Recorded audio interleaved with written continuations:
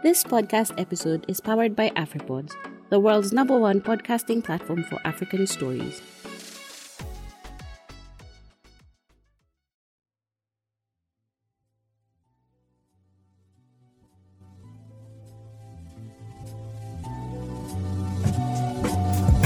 Welcome to the Candid Life podcast, where we turn our broken hallelujahs into melody lines of impact, and I am your host, Lydia Gargo. Today, family, I would like to share with you what inspired me to write a song called Stand for Right. It's a song that I wrote when I was still living back in Manchester, England. I was working at a school, and I had experienced something there that really shook my personal world, I suppose. But through that process of struggle, I found light and hope and a song. So I thought I would share it with you. I'm going to read the story because it was something that I actually wrote and contributed to a friend's book called A Patchwork of Freedom, compiled and edited by a lovely lady called Lori Wagner. I just feel that this story hopefully will challenge you to think about a situation in your life where it just seemed grim at the time, but in hindsight, something good actually came out of it. And here we go. It's called The Ring of Roses. That's the chapter that you would find it in. I was teaching in Manchester, England at the time, and one particular Monday, the atmosphere of antagonism in my 11th grade science class grew denser by the minute.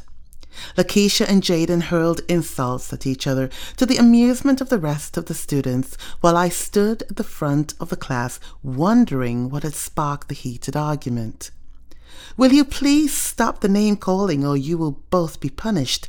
I said, raising my voice slightly. Lakeisha responded immediately, but Jaden carried on, spewing more offensive words. I knew reasoning would have been a waste of time, and in the midst of Jaden's tirade, I interjected, "Fine, see me for detention after school." Jaden became enraged and turned on me, calling me every name he could think of. I was stunned. 2 previous disciplinary experiences had left me with permanent scars. Once when I was hit several times in the head trying to break up a fight, and another when I was shoved during my first pregnancy. The bell rang for lunch, and I was able to keep Lakeisha behind as the rest of the students exited. She explained that the argument began when people made fun of Jaden about something he said. I talked to her about her behavior, took a moment to compose myself, and reported the incident. On the way home that afternoon, I met Mr. Jackson, the deputy head. He acknowledged the receipt of the report, but to my surprise, seemed to excuse Jaden's behavior, saying Jaden had recently experienced a family bereavement. This annoyed me considerably, and I told him that was not a reason to condone his disrespectful behavior in the classroom. Mr. Jackson assured me the matter would be addressed, and he would keep me informed. Being a part-time science teacher at the time, I missed the Tuesday and returned the following morning.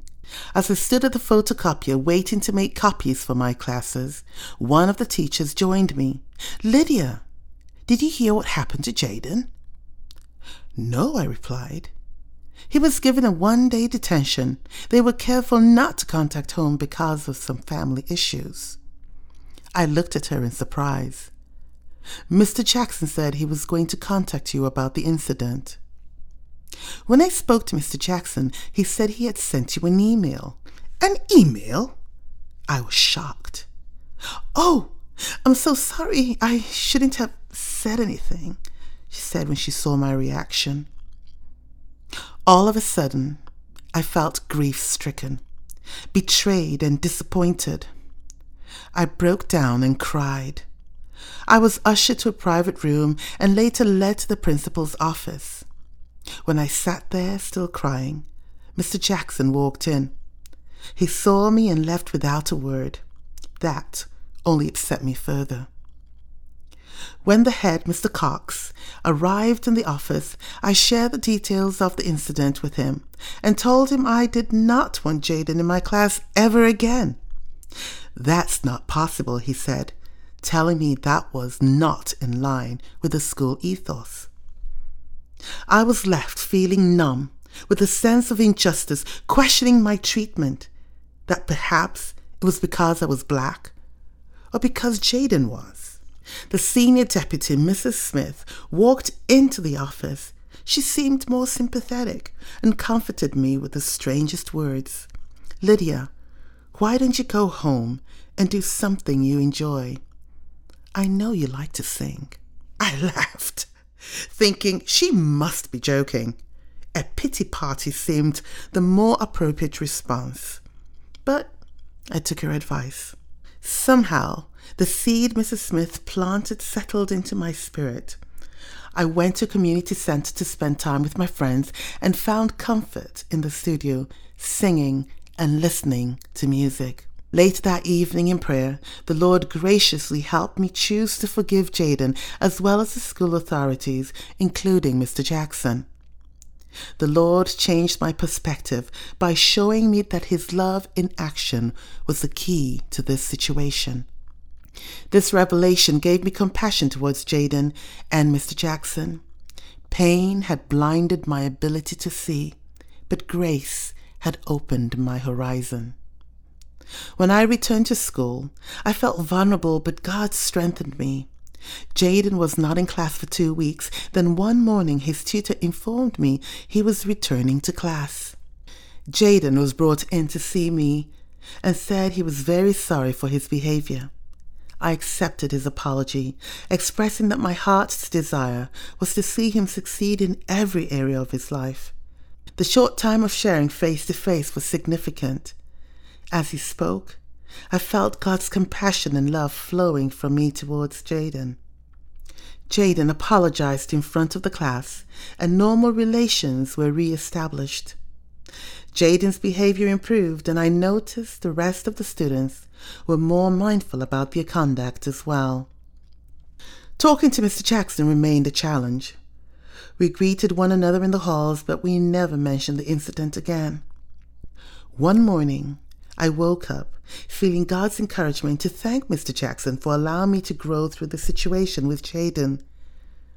I was at peace and ready to obey, knowing that Proverbs 3:5-6, which says, "Trust in the Lord with all your heart, and lean not on your own understanding. In all your ways acknowledge Him, and He will direct your path." At the first opportunity, I acknowledged to Mr. Jackson I had been hurt by how the incident had been handled, but wanted to thank him because God used the situation to make me stronger. He smiled, but said little. Walking away, I felt the freedom of forgiveness and the victory of walking in God's love. That is the background to the song that I wrote, Stand for Right. Enjoy. We live in a world where wrong seems right, where man exchanges truth for a lie.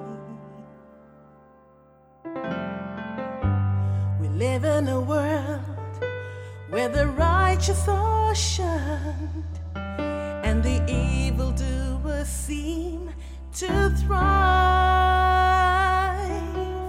But our God is a righteous judge,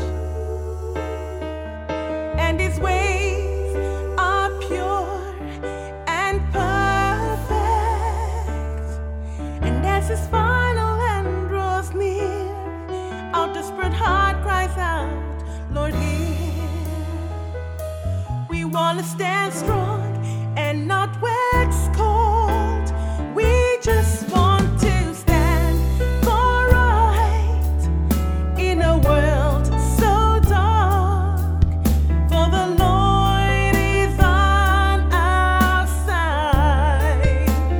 We just want to stand for right in a world so dark, and let His love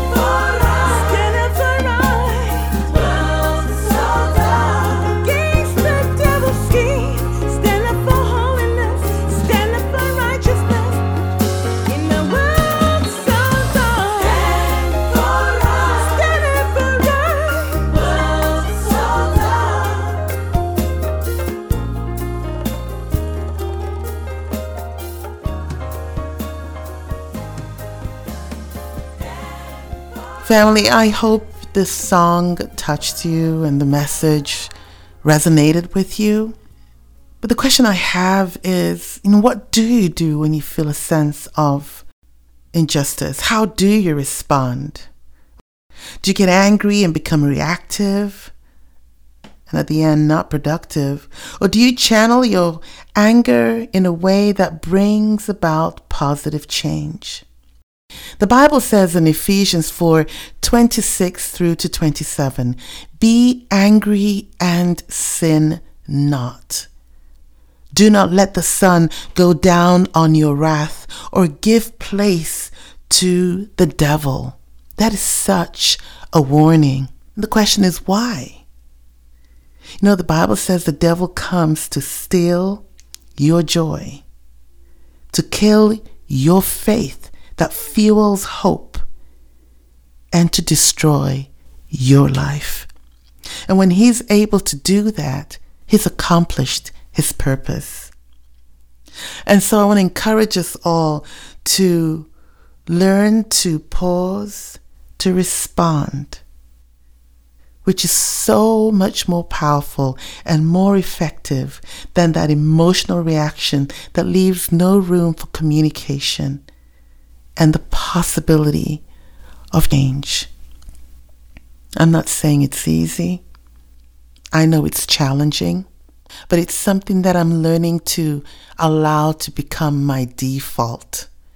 Instead of reacting, to learn to respond. So there we have it. Can I just say again, thank you so much for listening and tuning in to the Candid Life podcast. I really, really appreciate all the support from all over the world. Thank you, listeners. I want you to know that I love you and I pray for you.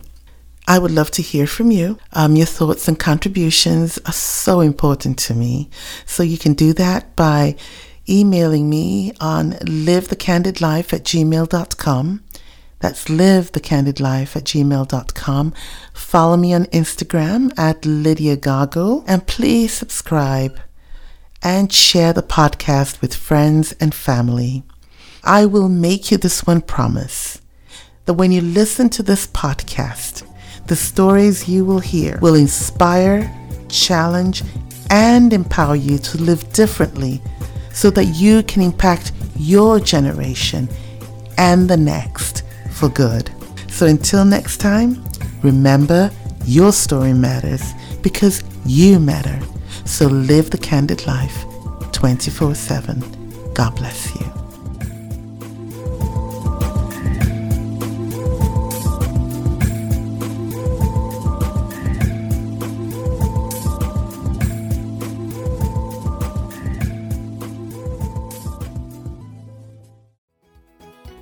Inaendeshwa na Afripods.